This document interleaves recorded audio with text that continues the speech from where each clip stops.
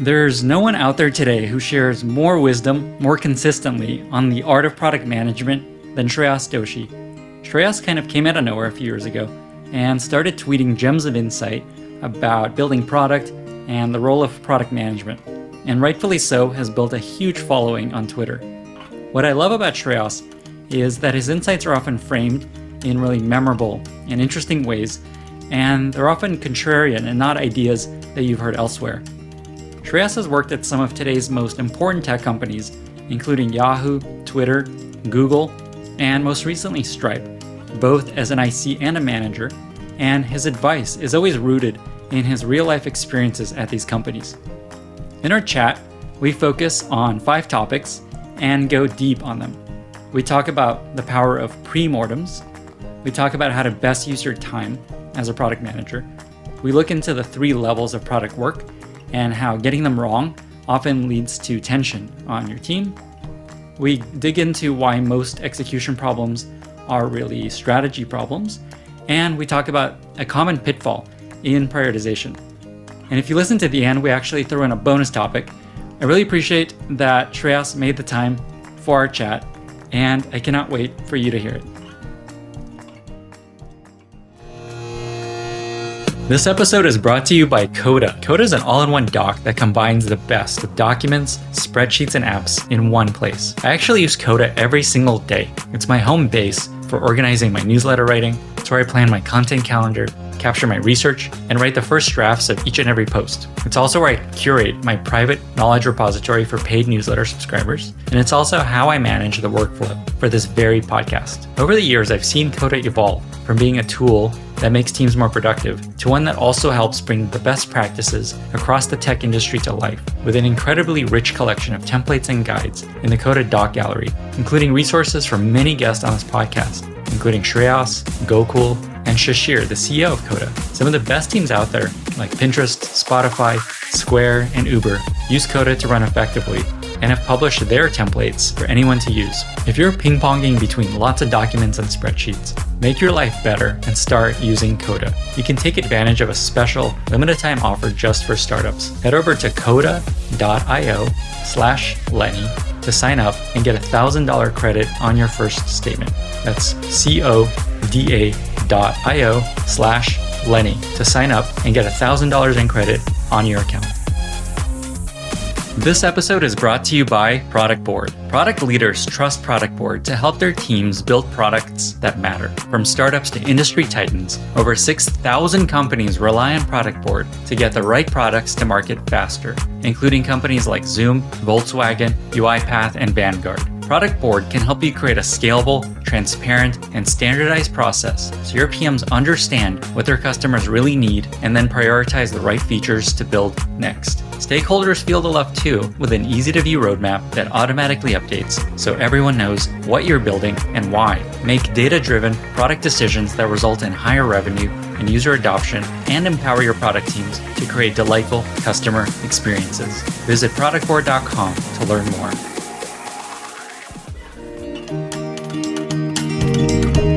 Shreyas, the man, the myth, the legend, thank you so much for joining me and for having this conversation. It's great to be here, Lenny. So we strategized about how to make this podcast as concretely useful and actionable for as many people as possible. And so we decided to do is, instead of a regular interview where we talk about a lot of stuff, instead we're going to go deep on 5 of your ideas, teachings, lessons that you've shared on Twitter that have stuck with me and I know have resonated with a lot of other people. And we're going to call it the 5 big ideas from Shreyas Doshi. Does that sound about right? Sounds great. Okay, cool. So before we get into that, before we get into the meat of all this stuff, you share a lot of wisdom on Twitter, but you don't share a ton about yourself and your background, where you grew up, where you're born, and things like that. So I'd love to learn a little bit more about the human that is Shreyas. And so maybe we start there. Like, where were you born? Where'd you grow up? What did your parents do for work? What did you want to be when you grew up? So I was born in Mumbai, Bombay, India, and I lived there for the first 21 years of my life. I actually did not really even get to see many parts of India while I grew up in India, and basically just was in Mumbai the whole time. And then I moved here to the United States for graduate studies at age 21. My parents, my father was a businessman. And so he started his own business. He manufactured spices and marketed them. So growing up, I saw him work on packaging and pricing. And when he was short on staff, I used to be packaging the spices into the little box or creating some marketing material for him, not the creative part, but the grunt work. So I kind of grew up in that environment where the lines between what was my dad's business and our personal lives were very blurred. My mother, just growing up, was a homemaker. And so my dad was largely kind of just busy and all consumed in his business. And I ended up spending a lot of time growing up with my mother. And so both of them have had a pretty significant influence in different ways, but both significant influence on who I am. When I grew up, I changed that a lot. I think when I was very young, one of my uncle is a doctor. So I kind of saw him and I was like, oh, maybe I should be a doctor. And at some point later, I changed that. In high school, I took French. And I ended up being really good at it, like surprisingly good at it. And I was very passionate about it. So for a while, I was thinking, oh, maybe I'll maybe teach French after graduate from college. Maybe I'll go to France, learn the language a little more, and maybe I'll teach French. That lasted for a few years and turned out that I ended up not pursuing that and instead got a degree in computer engineering. Partly, I think, because if you were in India back then, if you were good at science and mathematics, you would usually take up engineering. And so that's what I ended up doing. I was also quite passionate about computers. So maybe that was part of it. But once I started on that path, it became much clearer what I wanted to do. How's your French these days? Very bad. Sad to say. My son is now taking French. And I am just embarrassed at my inability to assist him in any way other than to point out some conjugation errors. So you said you studied computer engineering. That's kind of what you moved to the US for. How did you move from that to product? Oh, yeah. So I started my career as an engineer, backtracking. So I completed my undergrad in India, came here to the United States to pursue a PhD in computer science. About 1 month in, I realized that PhD in academia wasn't for me. So I decided that I was going to drop out of the PhD program.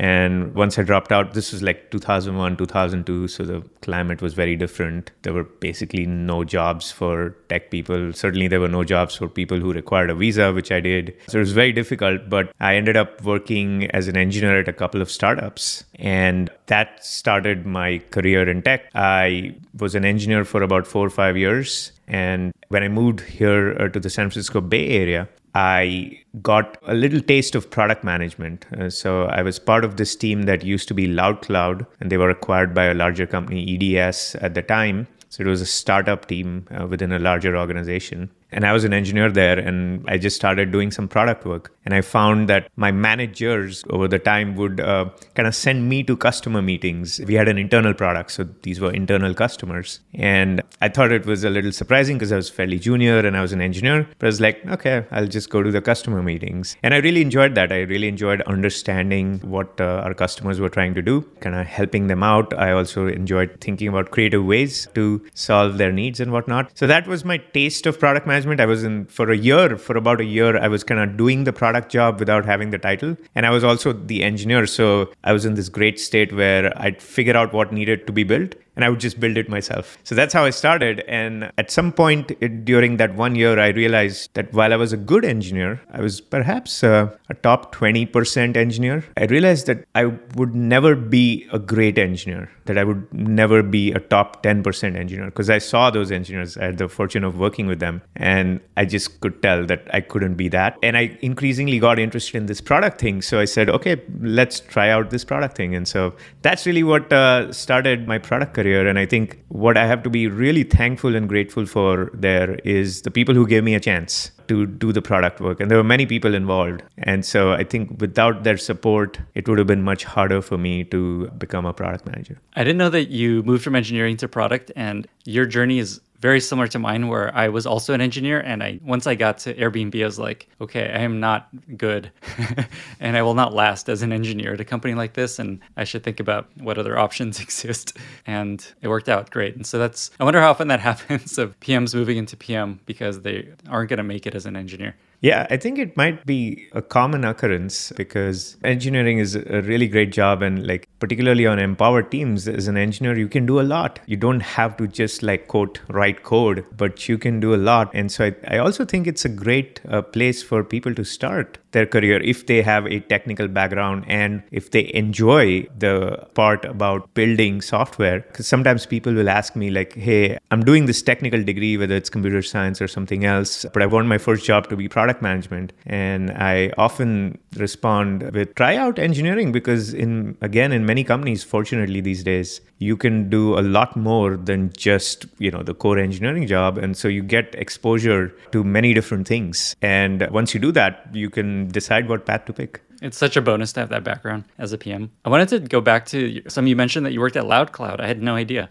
That was Mark Andreessen's second company, right? Yes, I joined that team. I was interviewing with them for, again, this was a time when like there were very scarce jobs in the Valley. And I was interviewing with them for 9 months or something like that. And they had just been acquired by EDS. So they split into two companies. One got acquired by EDS and the other became Opsware, which was the product company. And so I joined the LoudCloud part of that organization. Got it. Is there something that you took away from that company? Like, was Mark Andreessen still working there? And I think Ben Horowitz also? Yeah, they were still there. They were working on the Opsware side. It turned out, again, because even though I was hired as an engineer, the first task I was given, the non-engineer task I was given, was to manage our relationship with Opsware. Because the way that split worked is EDS would use Opsware's data center automation technology. And my team was responsible for deploying and supporting that technology for EDS. And so I was given this role of managing the vendor relationship. And I have no idea. I'm in my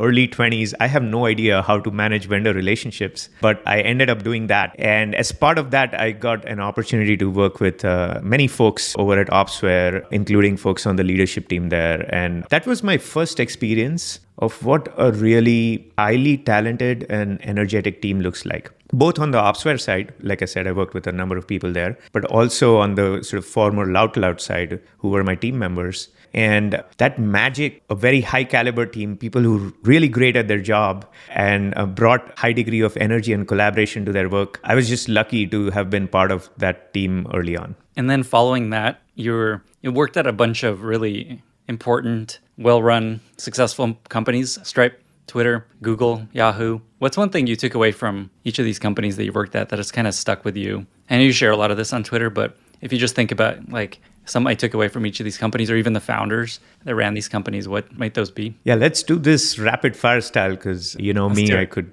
spend an hour just talking about this topic. But just starting with Yahoo, I think I learned the importance of building multiple services under a single account. I think that was, the one Yahoo ID was such a powerful thing. It wasn't easy to pull off back in the day. And Yahoo was perhaps the first company that kind of pulled it off really well. And so that idea of bundling under a single account, which then Google really did extremely well later on, was something that I got to experience very firsthand because I was working on the identity team at Yahoo.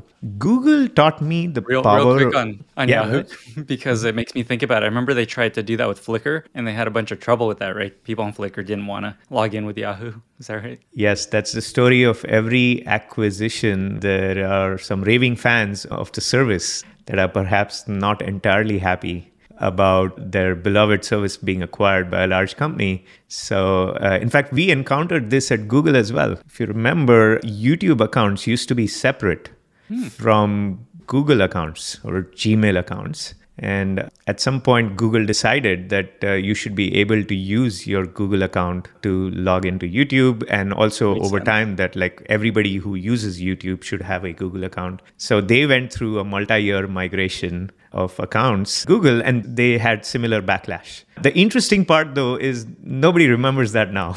Right? People happily use YouTube. So this is one of those things where sometimes it's painful in the short term, even though it might actually be the right answer over the long term. Great advice. Okay, sorry, I cut you off. Google. Yes, Google, I think the main thing I learned was the power of thinking really big. And I know it sounds like a platitude, but like really big. And I only actually realized that when I left Google and I started working with other teams, and these were all capable teams. And I was struck by how many teams kind of just limited the potential of what they could achieve. And I think Google helped people sort of think big by default. And so I think the 6 years I spent at Google really kind of helped me understand that really well and just make it a normal part of how I operated. So that was really useful for me. Is there an example that at Google that something you worked on that was like, holy shit, this is going to be big, or let's think bigger about this? Yeah, well, as with anything, right? Like there's pluses and minuses. So I worked on the ads team at Google for a number of years. And there was this kind of unwritten kind of rule of thumb that, hey, if it's not going to generate more than $100 million in revenue, it's not worth talking about it, right? Because the ads business was growing so fast and was so large that like we would regularly not pursue opportunities that were just, quote, $100 million. And so why do that, right? That's because Google had access to billion-dollar opportunities for its ads business. So they were very clear on pursuing the big opportunities. And in some cases, these opportunities were not obvious. So we kind of had to create those opportunities. If you think about some of the innovations Google brought over the years in monetization, including things like video ads and whatnot, right? Like those were not obvious opportunities, but Google decided that it wanted to pursue those big opportunities. And in order to do that, it had to sometimes just let go of these seemingly smaller opportunities. So that tendency to kind of think about, well, yes, there is a $10 million business here, but like, can we make it a $100 million business? Or there is a $1 million business here. Can we make it a $10 million business? What does it take to make it bigger is a habit, I think, that got kind of ingrained for me at Google. Now, of course, there's the other side of it, which is I think Google missed out on some trends simply because of this filter or this high bar, where sometimes it's not clear if something is a $100 million opportunity or a $1 billion opportunity. And so that is a downside of this. What I mainly took away is, for instance, even at Stripe, when I joined, I was just thinking a lot bigger about the business I was responsible for, Stripe Connect. And that helped us make different decisions about what to prioritize and at what pace to go after it. So that was Google. Moving on to Twitter, I think at Twitter, the main thing that struck me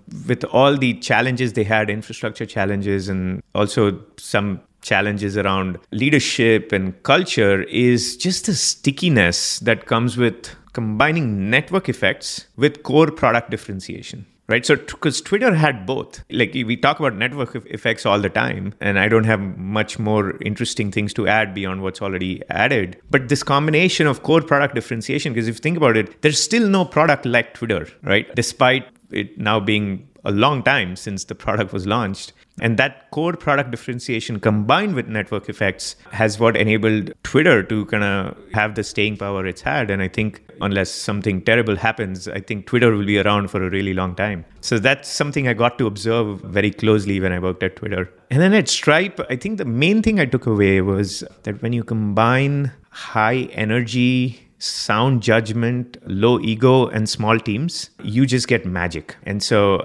Stripe wasn't by any means flawless, but I saw that combination of high energy, sound judgment, low ego, and small teams more at Stripe than any other place I've been at. And so that was very impactful in kind of my growth and thinking as a leader. And I can go on with the founders because I know you had asked that question. So let's do it. Let's do it. Okay. With regards to the founders and what I learned from the founders, Yahoo, I didn't work much with the founders. At Google, I had some interactions. I was in meetings with Larry, Sergey, Eric Schmidt. And I think I particularly, if I were to pick one thing, I really appreciated Larry's strategic insight and particularly his ability to simulate the future to make better decisions. And so Twitter, I just overlapped very briefly with Jack's comeback as CEO back when he came back. And I think I was struck by his ability to listen and ask great questions in a few meetings that I was with him. And so I was really impressed by he would just listen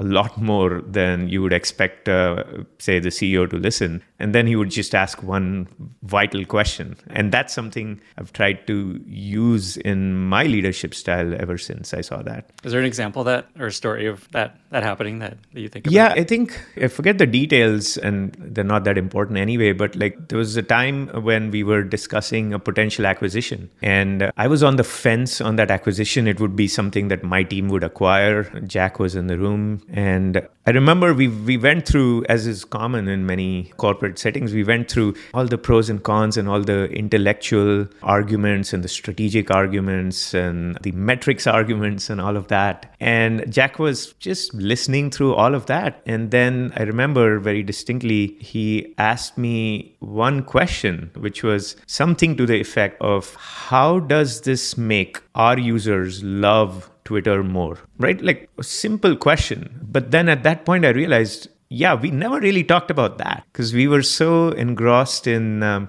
all the other stuff, right? And we talked about it as a proxy because we were talking about metrics and impact and integration and those sorts of things. So I still remember that. I still remember him asking a simple question. And frankly, at the time, I did not have a good answer to that question. So that was a lesson for me to get more rigorous about my own thinking. That's a question that a lot of PMs would hear and be like, oh my God, I can't. Come on, man. We're trying to move some metrics here. But I love that you took that as like, okay, I really find this really important. And this is a really important question to think about. And as a lesson of how to approach this kind of stuff. So I love that. And oh yeah, I think you were going to talk about Stripe too, right? Yes, Stripe. I worked a lot with Patrick and John. John was my manager for a while. And from John, I learned a lot about marketing. John is a master marketer, among many other things that he's absolutely great at. He's just a great marketer. And I just learned a lot about how to think about talking about the product in terms that, again, obvious stuff, but talking about product in terms that customers really understand. And then sometimes emphasizing things that we as product people might not think are really important. And because maybe we didn't spend much time on building it. And we want to talk about things that we spent a lot of time that are sort of truly innovative, et cetera, et cetera. And John would often make these kind of observations about, well, if we just talked about the product in this manner, that will likely resonate a lot more with customers. And that got me thinking a lot about how I need to kind of reframe my approach to basically separate the effort involved in kind of building something with the effort you want to put behind talking about said thing. And that doesn't have to be the same features that you talk about. So that's something I learned a lot working with John. From Patrick, I think the main thing I learned was just how to think and communicate more clearly. Patrick did that extremely well. And then overall, from both, I sort of learned the importance of setting the culture you want simply by consistently being an example of the behaviors you want to replicate in the organization. So instead of kind of talking about values, I saw both of them just kind of live the values that they wanted the company to replicate, especially as the company was scaling. And so whether it's a culture of being user-centric or it's a value around humility, they just lived those values so consistently. And I think that consistency spoke louder than anything that you might write on a poster on the office walls. It's just hearing you describe all these companies and all these founders that you've worked with. It's pretty incredible the set of experiences that you've had and kind of like the primordial soup in which you became a PM. And it explains a lot about how you're able to squeeze so much wisdom and insights about the role of product management and the art and skill of product management because you've seen so many ways of doing it and so many companies that have kind of done it in different ways. And so it's a good segue to kind of shifting to talk about the 5 big ideas. The first is around this concept of pre-mortems. This is something that stuck with me when you tweeted it. I think it was a couple of years ago at this point, and I see it come up occasionally in your tweets and amongst people chatting your super follower threads. And so I also like that there's something you can actually implement and act on pretty quickly and see impact. And so I'm curious to kind of hear your thoughts on this idea of pre-mortems, just unpack this idea for folks. Yeah, we're all familiar with a post-mortem, or as they call it in the military, I think, after-action reviews, right? So every company I've worked at, we've had some form of post-mortem when a launch had problems or an initiative did not go as planned. or we suffered an unacceptable system downtime, somebody would say, oh, we need to post-mortem that. And over the years, I really saw the effectiveness of a post-mortem, right? Some really great insights came out of a post-mortem about what went wrong and what we could have done better. And as I saw the effectiveness of a post-mortem, that's what made me wonder, why do we need to wait until after things go wrong? Because why can't we extract some of these insights before they go wrong? So, and it was around that time that I discovered the idea of a pre-mortem. I learned about it from an Harvard Business Review article written by Gary Klein. And the idea is simple, which is when you are working on an important project or initiative, you get together with your team early on in the product's or the project's life to see in advance what could go wrong. And the way I describe a pre-mortem is that if you do a pre-mortem right, you will not have to do an ugly post-mortem. You might still do a post-mortem to learn, but odds are very high that it is not going to be a bad post-mortem. And the genius of the pre-mortem ritual is the initial prompt. So it's not just about what could go wrong, right? The initial prompt is the genius, which is the prompt starts with, imagine this project that we are working on has failed 6 months from now, or this launch we are doing has miserably failed.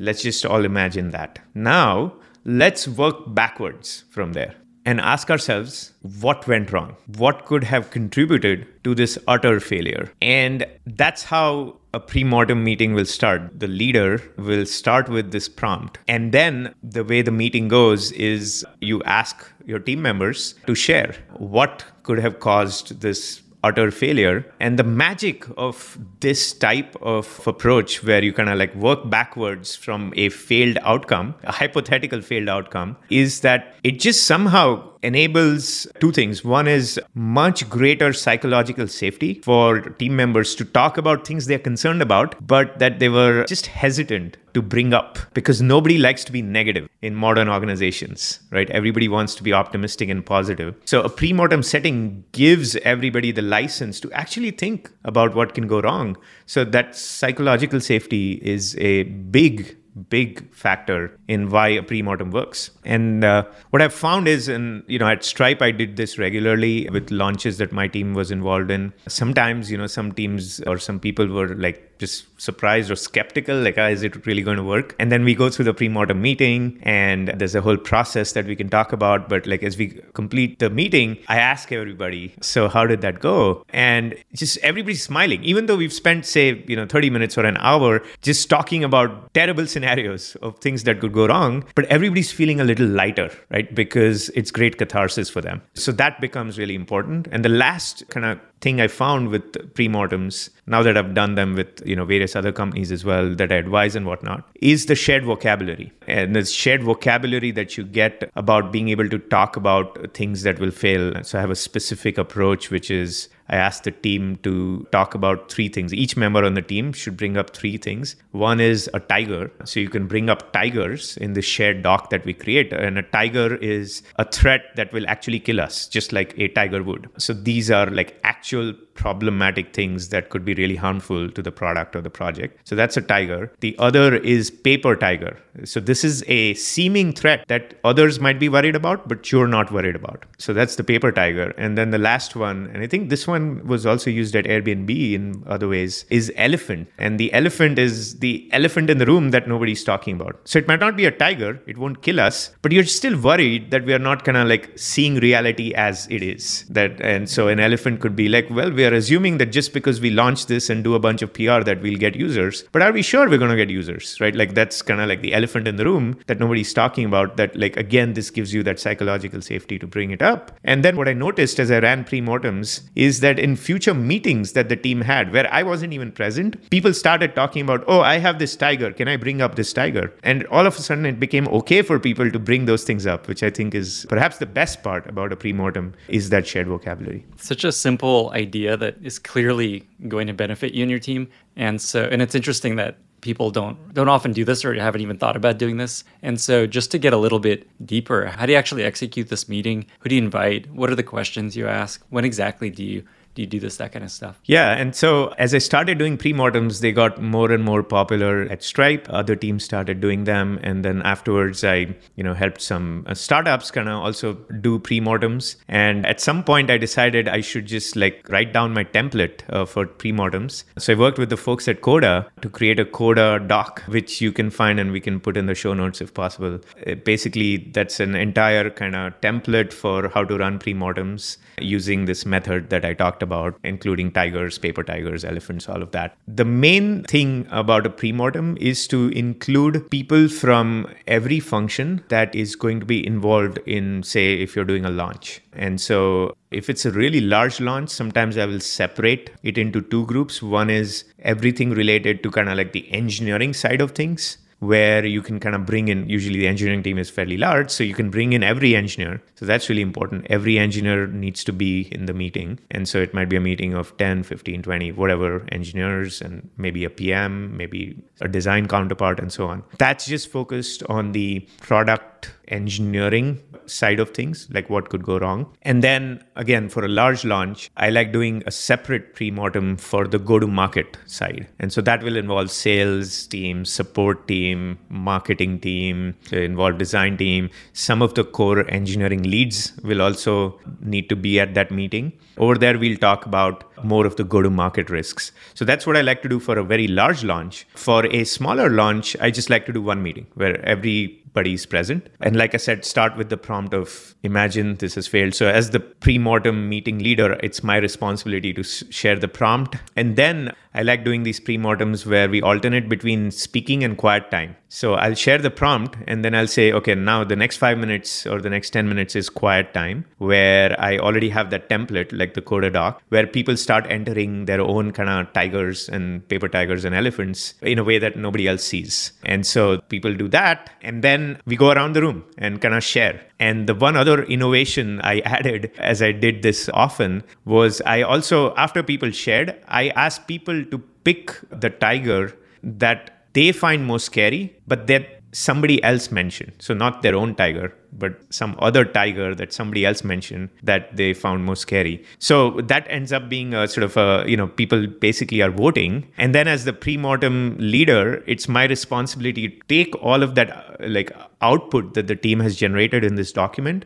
and then prioritize. Because again, the point is not to solve every problem, right? The point is to identify threats that we are not talking about openly, or that we might just be missing, or we might be assuming that somebody else is going to deal with it, only to find nobody was thinking about it. So then I like to create a post-pre-mortem action plan and then share that with the team and kind of keep myself as the leader accountable for actually making progress on it. Having started doing this, have you noticed less need for postmortems? Basically, projects failing less and having less problems? What kind of impact have you seen executing on this idea? Absolutely. I've seen us identify certain issues that just wouldn't have come up. And likely, you can't really run a simulation and see what the counterfactual look like in real life, but those likely would have resulted in a problematic situation afterwards. A great example is sometimes you'll see a company announce something and they have massive backlash. And then a reasonable observer might say, well, how did this company miss this, right? Because what happens is they have the backlash, then the company realizes, oh, we have this backlash. Then they start doing damage control. They sometimes might even backtrack and undo whatever they did. They'll say, sorry, we didn't think about these issues.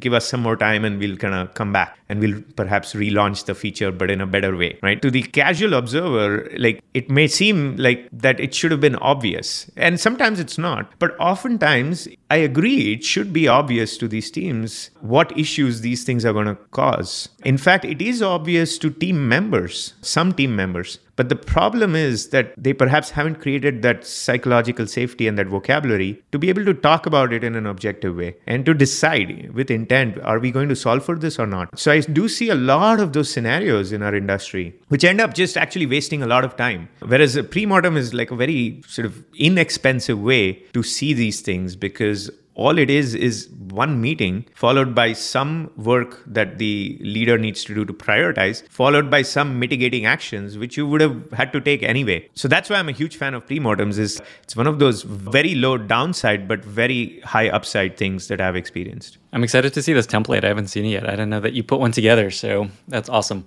And yeah, we'll link it in the notes of this episode. I want to move to our second big idea, which is about something you've called the LNO framework, which is all around prioritizing your finite time as a PM and as a team. And so I'll just kind of turn it over to you to share what that's all about. Yes, and so I'm going to share a short kind of personal anecdote related to the LNO framework, which is that when I just joined Google as a relatively new PM, this is back in 2008, for the first 3 years, I was overwhelmed and stressed. And that was because, one, I was a new PM in this like really high performance environment.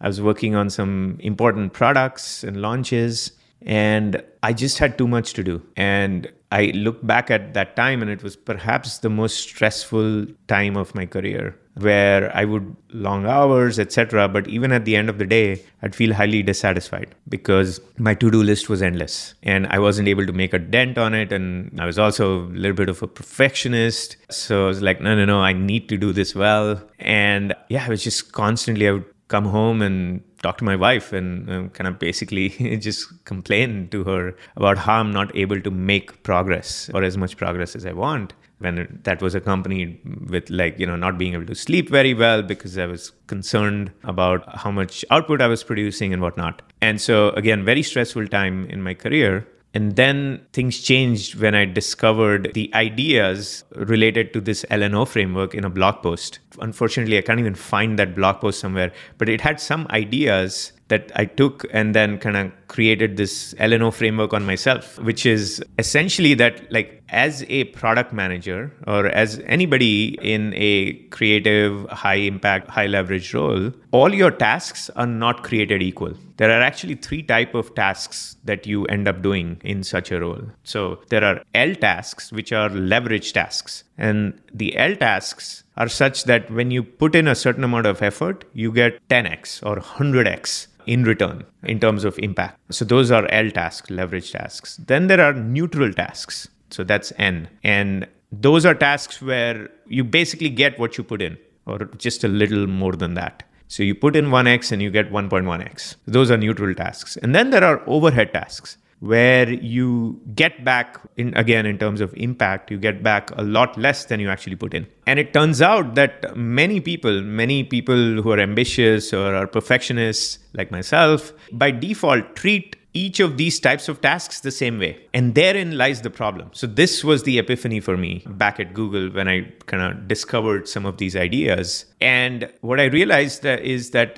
among the things in my to-do list, there are actually only very few L tasks. And so it made sense for me to focus a lot on those L tasks, to take on those L tasks when I was feeling most productive, most energetic during a certain time of the day. And for the L tasks, let my inner perfectionist shine. Because I'm going to get so much more in return, right? It makes sense for me to spend that time on that PRD, for instance, related to an important feature that will meaningfully impact our revenue, right? I'm going to spend more time on that than I ordinarily would. So now where does that more time come from? Because it cannot come from just working more hours. Well, it comes from spending less time on N tasks and O tasks. And so there are some tasks that you do. Classic example of an O task is, say, an expense report. Right? Sounds silly, but I used to try to make my expense reports really good. Wow. And sometimes that made no sense, right? No, I need to do that. And again, this is the silliest example, but there are many examples. And something I realized is that the same type of activity can actually be either an L task or an N task or an O task. So what's an example? So say a classic PM task activity of filing a bug report. Right. And so many companies have these bug templates, et cetera, right? That you use to file a bug report. Well, it turns out that filing a bug report, depending on the situation, depending on what type of bug it is, can actually be an L task, high leverage task. And over there, you want to file a very detailed, explicit bug report. And in other cases, might actually be an O task, where you don't fill out the template that diligently and you don't add 15 screenshots with annotations, right? Instead, you just have one screenshot and you hit submit on the bug report. So that shift, usually for the same type of activity, we provide the same type of engagement. One last example I'll use to illustrate this is taking notes. It turns out even taking notes,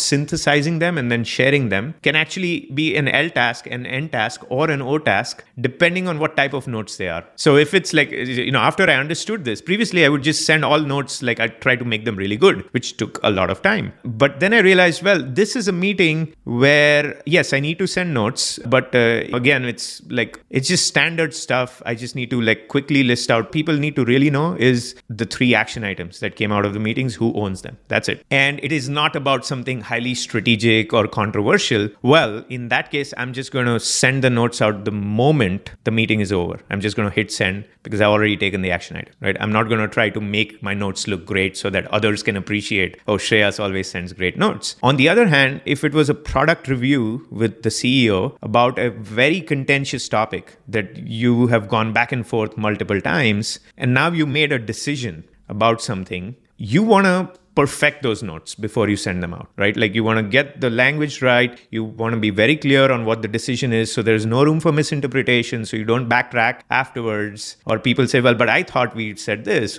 So that's in a case where it's an L task. And yeah, I would say just spend an hour or even 2 hours perfecting those notes because it's an L task. So hopefully that helps illustrate some of the ideas behind the LNO framework. Yeah, and that last piece is a really good segue to the next big idea around optics and the importance of optics.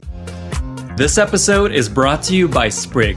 If you've been a member of my community for a while, you know I'm a user, fan, and investor in Sprig. Sprig is a user research platform that makes getting user insights from your product as easy and fast as getting analytics. The best product and research teams at companies like Loom, Opendoor, and Dropbox use Sprig's in-product surveys to target specific users, start collecting insights, and identify issues and opportunities related to activation, onboarding, engagement, and more. Talk about a platform that pays for itself. But I'm perhaps most excited about Sprig's newest launch, which extends the power of the platform pre-launch and makes it possible to test mockups and prototypes with your own users in minutes. The testing interface is super slick and doesn't require any of the typical plugins that make testing with your own users unappealing. And with unlimited seats, you're able to invite anyone from your company to view and use insights generated by Sprig. If you want to get started, head over to sprig.com/Lenny and mention that I sent you. But before we get to that, I wanted to have one follow-up question. What are some classic examples of high leverage tasks that PMs should try to do more often and think about? What's in that bucket generally? Even though you pointed out a lot of times they could be in any of the buckets depending on how you execute them. Are there things that are just like, you should probably spend a lot of your time doing X, Y, Z? Yeah, so it turns out that the L tasks, PMs implicitly, just deep down, they know what their L tasks are because those are the tasks that are bothering them the most because they are not doing them or because they're not doing them as well as they know they should. So the classic example of this is the case where a PM will say, I know I need to work on getting our strategy right, but I don't have time because I'm busy firefighting. I'm busy just dealing with all these execution issues and I just don't have time to work on the strategy piece. Sometimes we console ourselves by saying, yeah, that's because we have all these things going on this month, but trust me, next month we're going to have ample time and I'm going to just spend a whole week working on strategy. Well, the next month rolls around and it's the same thing. You've got other issues. The reason we procrastinate on these tasks are, one, because we know that they are L tasks. We know the impact they'll have, and we are a little scared. That's one. The second is they require dedicated attention. And again, we are afraid about whether we'll have anything interesting to say, right? That's the deep fear why many people procrastinate on strategy, because deep down, they don't know if they can formulate a good strategy. So time becomes a convenient excuse for us where we say, well, it's not me. It's just, I don't have time to work on it. So, and by the way, everything I say here, I have been that person. So I have been that person who's procrastinated on an L task, whether it's the strategy or whether it's writing the PRD for this really difficult feature, or it is working on aligning two teams where that alignment would create a lot of impact, but it's hard. It's an L task, but I don't do it because I don't want to deal with this other person, this manager I'll have to collaborate with to make it happen. And perhaps I don't know if we'll get along. I don't know if I can have that tough conversation, right? And so again, it's an L task, but I'll try to apply band-aids instead of like just tackling it head on. And so yeah, this is tough stuff, right? Like, and what I found useful there is two tactics make a huge difference in helping us target L tasks better. One is the idea of placebo productivity. So what I do is before I have to tackle an L task, the couple of days leading up to it, I do all these placebo productivity tasks. Basically, I intentionally do N tasks and O tasks, right? Just I fill up my day with N and O tasks. And I keep reminding myself, yeah, you're just doing neutral and overhead tasks. Because then that kind of just like tricks me into thinking, okay, if I've been doing these placebo productivity tasks for the last 2 days, now it's the right time for me to do this L task. So that's one tactic. The other is change of location. Nothing, for me at least, fights my procrastination for L tasks better than changing the place from which I'm working. So if I normally work from this desk, the appointed day, I did my couple of days of placebo productivity tasks. And on that appointed day, when I'm slated to do an L task, I will actually go out and work from somewhere else, whether it's a coffee shop or a co-working space or some other space. And I find that like that change of place just forces a kind of focus and a shift in mindset that helps me bang out that L task very quickly and do it really well. That is some great advice. There's so many layers of advice in that answer. Your point about the high leverage tasks being the tasks that you kind of should do but don't want to do makes me think of a quote that I always come back to, that the cave you fear contains the treasure that you seek.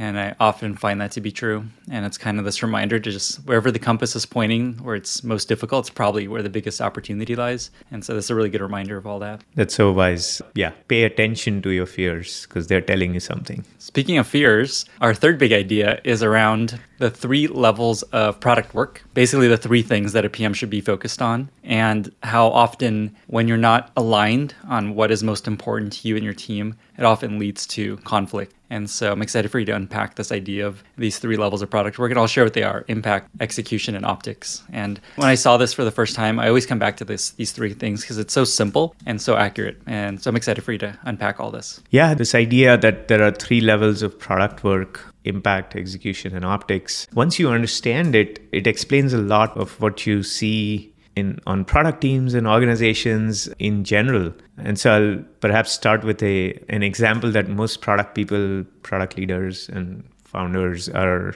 used to seeing, which is, and something I've seen dozens of times in my career, that there's a product review, say, where you as a PM are presenting to the CEO. And as you're presenting, what the plan is, obviously, since this is a real world product, there's going to be some compromises that you're taking. And so the CEO perhaps asks about, okay, well, why is our customer service response time going to be so high in this case? And you've thought about it, right? Like, it's not like you did not think about that issue, but there is a good reason why, right? Like, you talk to the VP of customer support and they don't have the funding this quarter to support your product fully, which will then result in a poor customer service experience for this kind of new product that you're launching. But then you've used your skills of influence to agree that, okay, next quarter, they're going to allocate a lot more people to your product so that the customer service experience will get better next quarter. And so the CEO asks, like, why is the customer service experience going to be poor here? Or they make a remark like that. And then you reply with all these good reasons, like, quote again, good reasons. And, needless to say, the rest of the product review doesn't go as well. And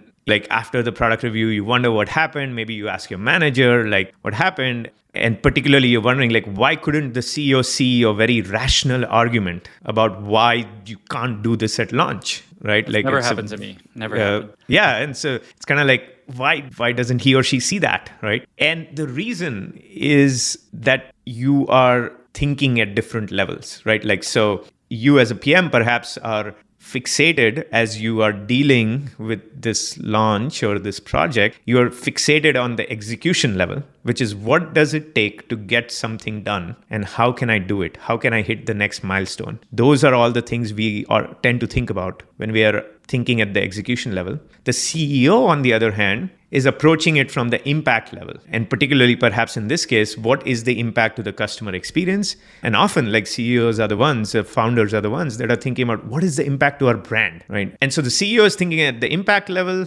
you're thinking at the execution level. There is that mismatch. We litigate the minutiae of whatever issue we're discussing, but we never really recognize that it's because we are kind of default thinking at different levels. And so this realization helped me better understand why there were conflicts between two very smart and well-intentioned people or groups within a company. And time and again, I noticed that, and I was myself guilty of this as well earlier on in my career, like time and again, I noticed that we can again keep litigating the specific issue without understanding that, oh no, there's actually just like a fundamental mismatch. And it's not like people are stuck at one level and can never think at a different level. It's just that we tend to default to certain levels. And that's like sometimes our preferred level. We can switch levels, but that requires a nudge sometimes. And so that observation helped explain a lot of things, including, what kind of people an organization will promote, right? Like, does it promote people who default operate at the impact level? Does it promote people who default operate at the execution level or at the optics level, right? So it has like very wide-ranging impacts on just like overall how an organization functions. What's an example of optics and when optics matters, when you might not be thinking about the importance of that? Just unpacking that one a little bit. Yes. So optics is about creating awareness of the impact and the execution that you're doing or your team is doing. That is the most compact definition I can come up with for optics. And optics is a good thing, right? So like, I'm not saying don't think about optics whatsoever. I think it's actually important to think about optics. And now I'm talking about just internal optics. External optics is an entirely different thing, and that's like marketing, PR, and that's definitely highly important. But even when we talk about simply, we limit scope to internal optics, I'll make the observation that you should be spending some time on internal optics because it creates energy, it creates awareness, it creates excitement, it creates opportunities for feedback. Those are all really great things, and they will enable greater impact and better execution for you. The challenge with optics is that in certain organizations, that balance gets thrown off, right? Where optics sometimes becomes the goal, right? Where somehow implicitly the organization or its culture has indicated to its people that as long as you do the optics well, you are going to be fine. You are going to be appreciated here. You're going to be rewarded here as long as you do the optics fine. And it's not like the organization woke up in the morning and said, this is the culture we want to create. It just happens again through little actions that occur every day. It happens through who you hire, who you fire, who you promote, and what kinds of things do you appreciate at all hands as the CEO or the founder, right? Do you appreciate a launch? Do you appreciate results? Do you appreciate an awesome status update that somebody sent? So a status update doesn't on its own accomplish anything. I mean, they are important, but a status update is an optics activity. Now, it is a necessary optics activity. But if you start appreciating the necessary optics activities constantly, the signal you are sending to people is, oh, you got to focus on this optics activity, right? So then that becomes the goal, and that can be really harmful. So there's these 3 levels of product work. Do you have advice for, should I just like default to one of these normally based on just like as a PM, I should always be thinking about impact? Or is it more, just make sure you're aligned with your leader, with your team? Is that the more important takeaway? Yes, I think that's the more important takeaway is, again, it's about now we have a vocabulary that we can talk about in an objective manner without kind of pointing fingers. It's like, oh, you tend to be, fixated on all these execution details and like, that's not the right thing. That's the type of feedback sometimes that gets shared. So now you have vocabulary to talk about this. And once you have that, you sort of can, as a team, decide what is most important given your context. I'll give you an example, like for early stage teams. Yeah, of course, they need to be thinking about the eventual impact. Right. But what they should actually, I think, most early stage teams should actually optimize for execution, right? Assuming that they have come up with a reasonable hypothesis about what's going to win, their main emphasis needs to be on execution, because you will not see impact readily on a 1-week horizon or a 1-month horizon, or perhaps even on a quarterly horizon. Right. So that's an example of a situation where let's be explicit, right? Like we need to get great at execution.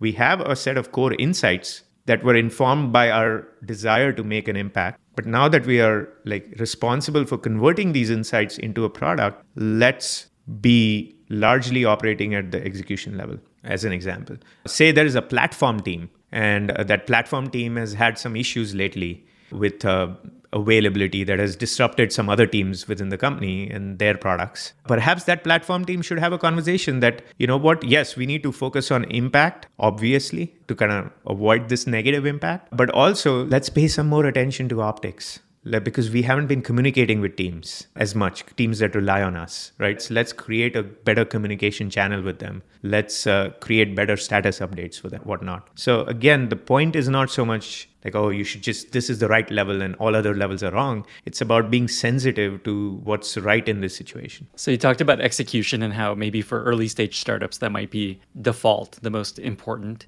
type of work to be focused on. And that's actually a really good lead way to our fourth big idea, which is kind of a provocative tweet that you put out a while ago, that you said that most execution problems are actually strategy problems or culture problems. And so I'm excited to hear a little bit more about kind of how you discovered that and what that means and maybe how to address those problems.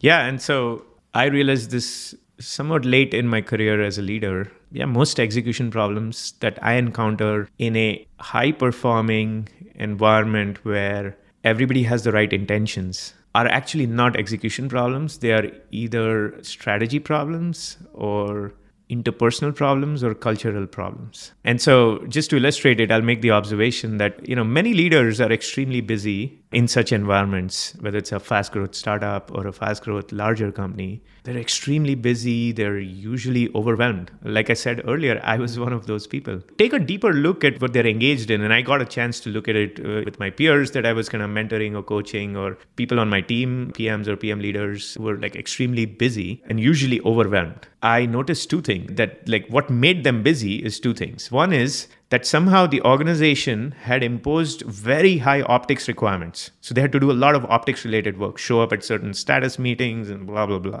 So we talked about that. So let's leave that aside. But the other reason they're so overwhelmed is that they're constantly solving execution problems. So they solve the most important ones, the new ones come up, and they solve those. And then there are two new ones to solve. And on, right? It's a classic whack-a-mole. And as I noticed that, and I'll share a concrete example of where this might happen, right? Where a seemingly execution problem surfaces. So say two teams are misaligned, right? There's they need to work together, but they're misaligned. Everybody knows it. And that is affecting our execution. That misalignment is affecting our execution. It's affecting our ability to hit our OKRs. It's affecting their ability to hit their OKRs. So as a leader, or say you're a director of product or VP of product responsible for one of these teams, you now charged with fixing this execution problem so we can move faster. So you do a dozen meetings to figure out what's going on. You try to diagnose the issue, how to better align. And then you talk to your peers on the other side. And then you decide, okay, here's what we're going to do to solve this execution problem. We are going to create a new review process. And so we're going to create this process and we're going to review priorities on a regular basis across these two teams. And then we're going to also ask the managers of these individual teams to do regular one-on-ones so they can stay in sync. And so this type of scenario is extremely common, again, especially in high growth organizations that want to accomplish a lot. You'll come up with this solution after many meetings and a lot of work, a lot of conversation. And so as I grew as a leader, I got increasingly curious about this type of situation. And when I looked at it more closely, I started realizing that what looked like an execution problem, this misalignment and it was kind of causing execution issues, wasn't usually an execution problem. Instead, it was a strategy problem in some cases because the reason we are misaligned is because we are pursuing different strategies. Or that is the more often the case is the reason we are misaligned is because we don't know what the strategy is, right? So if we don't know what the strategy is, we craft some OKRs based on what makes sense. The OKRs are not very well aligned. We don't have a sense of priorities. And we also don't have a sense of what we do when reality changes. This is all stuff that a strategy, a clear, correct strategy should help inform. But actually, this lack of strategy is what's causing this misalignment. It's not because they are not meeting regularly. And what happens in these meetings is, again, you're arguing the minutiae of are you going to work on this feature? I depend on this. Or can you swap two engineers from this team? All of this stuff that PMs are very familiar with. You're talking about all the small stuff, but nobody recognizes that this, can we fix that? Right? So as I started seeing this, often was a strategy problem. Sometimes it was not a strategy problem. It was a culture problem. So what is a culture problem in this situation where two teams are misaligned? It's basically that you have a problem where you have set a culture that you are supposed to mainly optimize for your OKRs, right? In a culture like that, it becomes really hard to allow two teams to work better together. Because if one of the teams doesn't hit their OKRs because they were helping rightly for the sake of the company, they were helping this other team, that team's manager is going to get his or her wrist slapped at the next performance review, right? So that is a culture problem. Now, yeah, you can set up the meeting and you can request all the syncs you want between these people. It's not going to solve the culture problem. The execution problem is going to manifest in different ways, right? A month down the road. So that's like an example of a culture problem. Or it could be an interpersonal problem, right? It's simply, and this is actually quite common, it's simply that these two people cannot get along. The two team managers do not get along, right? And they just constantly might be creating friction, right? And so as a leader, it is important for you to spot that, right? And then coach them through their differences, coach one or both of them through that so that they can better work together. When you solve that, you won't need that monthly review meeting and all these syncs and 50 other things because they're not going to work anyway. So that's just one concrete example of like team misalignment, which is often viewed as an execution problem, but is not an execution problem. Are there signs that tell you, okay, where like dates are slipping, people are surprised, like of execution problems that you have? Like, are there signs that maybe it's one of these other factors? Or is your experience like it's almost always one of these other things? So there are some problems that are truly execution problems. So an example of that is, say you have infrastructure issues, right? Like your infrastructure is just like old and it can no longer sustain all the usage that you're getting. That will cause execution problems where you'll move slower or you will have outages or high latencies or whatever the case is. Yeah, that's an execution problem. Another such example of what is really an execution problem is you have a skills gap. You have, say, engineers who are not particularly skilled in a certain technology or a certain type of skill that happen to be working in that area. Well, that is going to create execution issues. Right? Or you have a PM who is more of a 0 to 1 person, but now you made them responsible for this like scale, mature initiative. So that's a skill gap and that can cause execution problems. Right? So there are very concrete instances where there is a real execution problem. It's just that in high performing organizations that are growing really fast, we ignore the other factors that might be at play. Right. And so now what tells me if something is seemingly an execution problem, but not actually an execution problem? A surefire way of identifying those is when you put on a Band-Aid and the Band-Aid falls. So like there are many organizations that are constantly just solving the same problem over and over again, right? Like, oh, we can never get along. Like we can never like get these two teams to work together, right? Like this team is always slow, right? And so you put the Band-Aid, but the Band-Aid doesn't work. So and organizational memories tend to be surprisingly short. So we forget 3 months ago, we put this Band-Aid and it's no longer working. We just approach it as, oh, let's create a new solution. So voila, there's a new meeting, right? And so that's where that honesty is important and memory is important. That no, this is a Band-Aid we put, but the problem still exists. So it's probably not an execution issue. I love that visual of a Band-Aid falling off. That's so okay. So this is a good segue to our fifth and final big idea, maybe the most mind-bending of all your ideas that I want to talk about. And it's about prioritization. And you make this really interesting point that instead of thinking about the highest ROI work you should be doing, which is how I've always thought about it, how I think most PMs think about prioritization. Your point is you should think about it from a minimizing opportunity cost perspective versus an ROI perspective. And so I'm excited to hear your take on this and where this idea came from. Yeah, I think I learned this by kind of just observing Patrick at Stripe, particularly over the last couple of years that I was there. And then I kind of like encapsulated what I learned and observed in this tweet, which is when you are in a high leverage role, you should stop doing work that simply provides a positive return on investment, ROI. And you should start focusing on work that minimizes opportunity cost. And what drives that is the observation that in a high leverage role, so like product management is a good example of a high leverage role. Founders by definition are in a high leverage role. Engineering leaders, design leaders, designers, like these are all fairly high leverage roles. And in a high leverage role, there will be hundreds of things that you can do that will provide a positive ROI, right? And what is positive ROI? It's simply that the value created is greater than the value of your time. That essentially will ensure positive ROI, right? More than zero. So the problem is you should not be doing most of these things. And the reason this kind of ROI mindset is suboptimal and perhaps even harmful in high leverage roles, the formula for ROI is value created minus cost of your time divided by the cost of your time. So the cost of your time is in the denominator, right? And just for the sake of simplicity, let's just call it time taken, right? So when the time taken to do something is in the denominator, and whether it's at an individual level or at a team level, what we end up doing to get high ROI on our work is we end up trying to decrease the denominator. So when it's a ratio and you decrease the denominator, the value of the ratio grows, right? And so how do you decrease the denominator in this case, where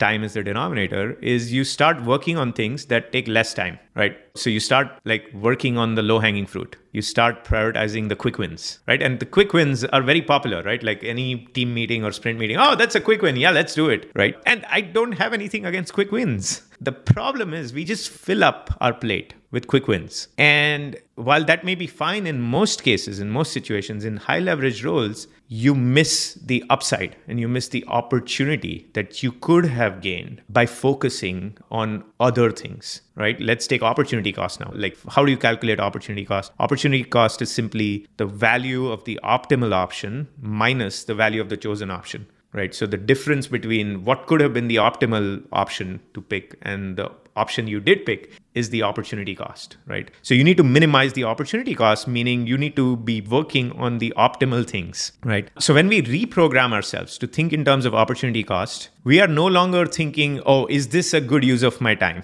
right? Instead, you are thinking, is this the best use of my time? And it's a subtle but profound shift in our thinking. Because when we think about opportunity cost, we will pick certain things that we would have never picked if we just had the ROI mindset. And again, this applies equally at the level of individuals, of the work we decide to do as individuals on a day-to-day basis, and the work we do with our teams, the things we prioritize. So that's sort of the basis of this statement, that like you should try to minimize opportunity cost and focus on those things rather than simply chasing positive ROI. Is there an example that comes to mind of when you did this, or maybe did it the wrong way, that kind of helped inspire this idea? Or is this just kind of more of a broad lesson that you've learned over time? Oh, I mean, I saw that all the time, the work I did at pretty much every company. And again, I've been guilty of this myself, where I think that typically the type of situation where I have seen this as an example is you are trying to prioritize the next quarter, right? There are 5 sure things you can do that will have small to medium impact, and it's very clear. And then there are 2 ambiguous things that perhaps deep down you should pursue them, but you don't end up picking them because it's, again, you're satisfying yourself by observing, oh, each of these is positive ROI, right? Each of these 5 things that we can do that are very well defined is positive ROI. And so you don't touch those 2 things. Now, it could be that one of those things could meaningfully change the trajectory of your business, but doing that requires more work to figure that out, to flesh it out. But we convince ourselves that positive ROI is great, right? And so we make ourselves busy. And this is what I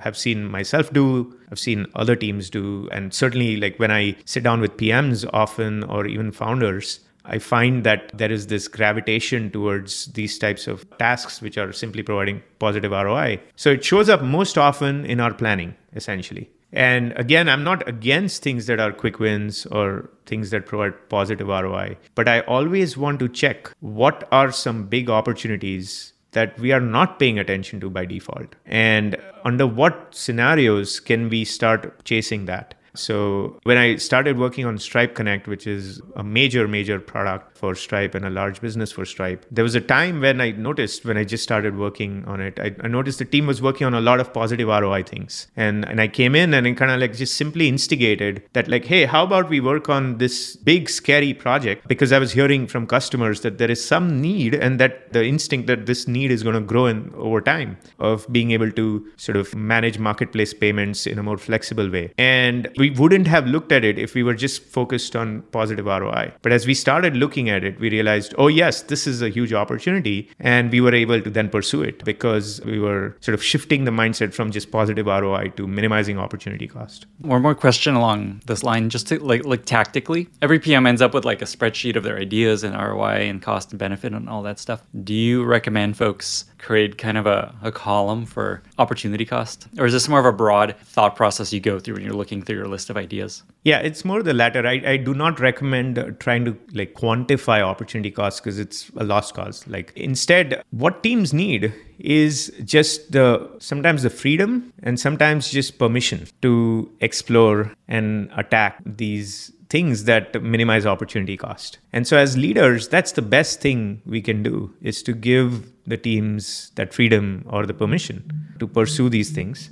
And the way it manifests and the way I've kind of tried to do it is when we are planning, I often give guidance to the team around what percentage of our time we want to spend on what type of activity, right? And I learned this from Google's classic 70-20-10, where during its fast growth years, Google had the 70% search and ads, 20% apps, which was like things like Gmail and whatnot, and 10% on kind of other big bets, right? So I have found that approach very useful during planning, where what I will say is like, look, yeah, we need to spend, again, depends on the context, but when the team is starting to plan the next quarter or the next half or the next year, my role as a leader is hopefully I've already clarified the strategy, so they have that as an input. But the other thing that I see in my role as a leader is to clarify the rough allocation, right? So what I'll share as a guidance with the team is, given our situation and given our strategy and given what's going on in the market, I would like us to target about 60% of our time on incrementals. And by that, I mean incremental features that improve users' lives on a day-to-day basis. So these are like actually high ROI things that we do. So 60%, and again, these numbers are whatever they are. You pick whatever is right for you. But 60% I want to go towards incrementals. 30% I want to allocate towards big new initiatives. And because it's 30%, it can't be 5 big new initiatives. It's probably 1 or 2, right? And then 10%, I'd like us to allocate towards stability and infrastructure. So this is the guidance I'll share with the team. And then I will ask the teams to create their plans and proposals based on this rough guidance, right? So this kind of gives people the space to like say, okay, we do have this 30%. So there's no sense putting in more high ROI tasks in there or quick wins in there. And I think just this simple guidance like enables the team to kind of just do the right thing. And I often get surprised with all the awesome stuff they come back with. I really like that rule of thumb. What an excellent nugget to include along with this big idea. I'm realizing we're going for an hour and a half now, and I don't want to suck up all your time. So there's this idea that I think it might be a really good one to end on. It'll be a bonus sixth big idea around high agency and the importance of PMs being high agency. And the reason that it stuck out to me is this I found to be really important in my career. And I think it led to a lot of the success that I saw along the way is just always feeling like I have agency and feeling ownership of what I was doing and where I was going. And so I'm curious to hear your take on this and to kind of dive into this trait of high agency and how important that is for PMs. Yeah, and I think Eric Weinstein coined this term high agency, which like once I discovered it kind of resonated a lot and kind of aligned with some of my ideas. And the way I had defined this concept in my head for many years, that high agency is about finding a way to get what you want without waiting for conditions to be perfect or otherwise blaming the circumstances, right? And so we've all seen such people. They just either push through in the face of adverse conditions, or often they manage to reverse the adverse conditions to achieve their goals. And so while this is an important trait for many areas and endeavors, I think this is particularly important for product managers, because as product managers, we are constantly fighting adverse conditions, not enough resources, challenges with legacy infrastructure, staffing issues, customer problems, and on, right? Like there's no dearth of problems to solve as a product manager. And I noticed consistently over the years that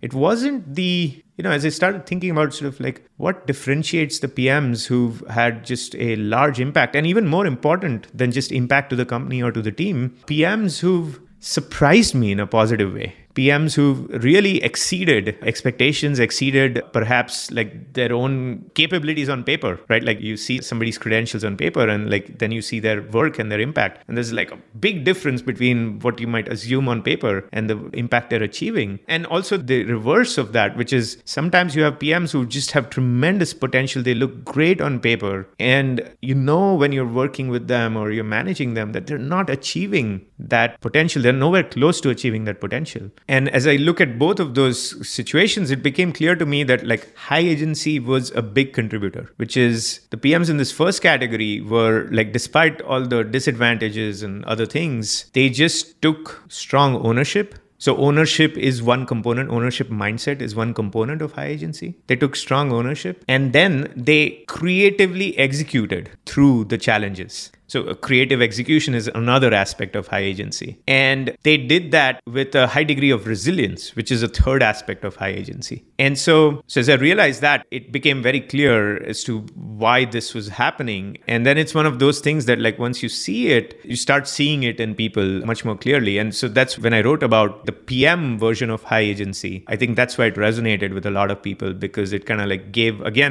vocabulary to people for what they already kind of understood and they had seen it, but did not have the words for. I think that's a really good way to wrap this up, just leaving people with that point of just the empowerment, basically, taking responsibility, feeling high agency, resiliency. Shreyas, this has been incredibly illuminating. I suspect this is going to be helpful to a lot of product managers and even non-product managers. And so just two last questions. Where can folks find you online if they want to reach out or learn more? And then how can listeners be useful to you? Yeah, so follow me on Twitter. I'm just at Shreyas. If you don't have a Twitter account, follow me on LinkedIn. You can just find me there, Shreyas Doshi. If you really enjoy the tweets and want to see more, then you can super follow me on Twitter. So this is a smaller community that I'm really enjoying of product managers, founders, product people, designers, engineers, etc., where we go much deeper into these types of topics and more. And yeah, if you'd like to learn more about my views on various things related to product, super following me perhaps is a great way to do that. And in terms of other things I'm working on, I am going to be launching a course on product sense and product management later this year. So be on the lookout for that if that's of interest. And then lastly, I think the best help I can ask for from listeners is just if any of these ideas resonated with you, share them with others. And of course, if there are questions, feel free to ask. But I think my mission here is to really help perhaps bring greater clarity on what is going on around us when we're working in teams and working on projects and products. And so I really like it when people share the ideas, whether it's on Twitter or publicly or even with others privately. So that is perhaps the best thing you can do. Help me in my mission. Amazing. What a beautiful way to end it, Shreyas. Thank you so much for this conversation. Thanks, Lenny. This was a blast. Thanks for having me. It's really a privilege. And I am looking forward to another conversation sometime in the future. 10 Big Ideas by Shreyas Doshi coming up. I'm really excited about that too. Thank you again. Great. Bye. That was awesome. Thank you for listening. If you enjoyed the chat, don't forget to subscribe to the podcast. You can also learn more at lennyspodcast.com. I'll see you in the next episode.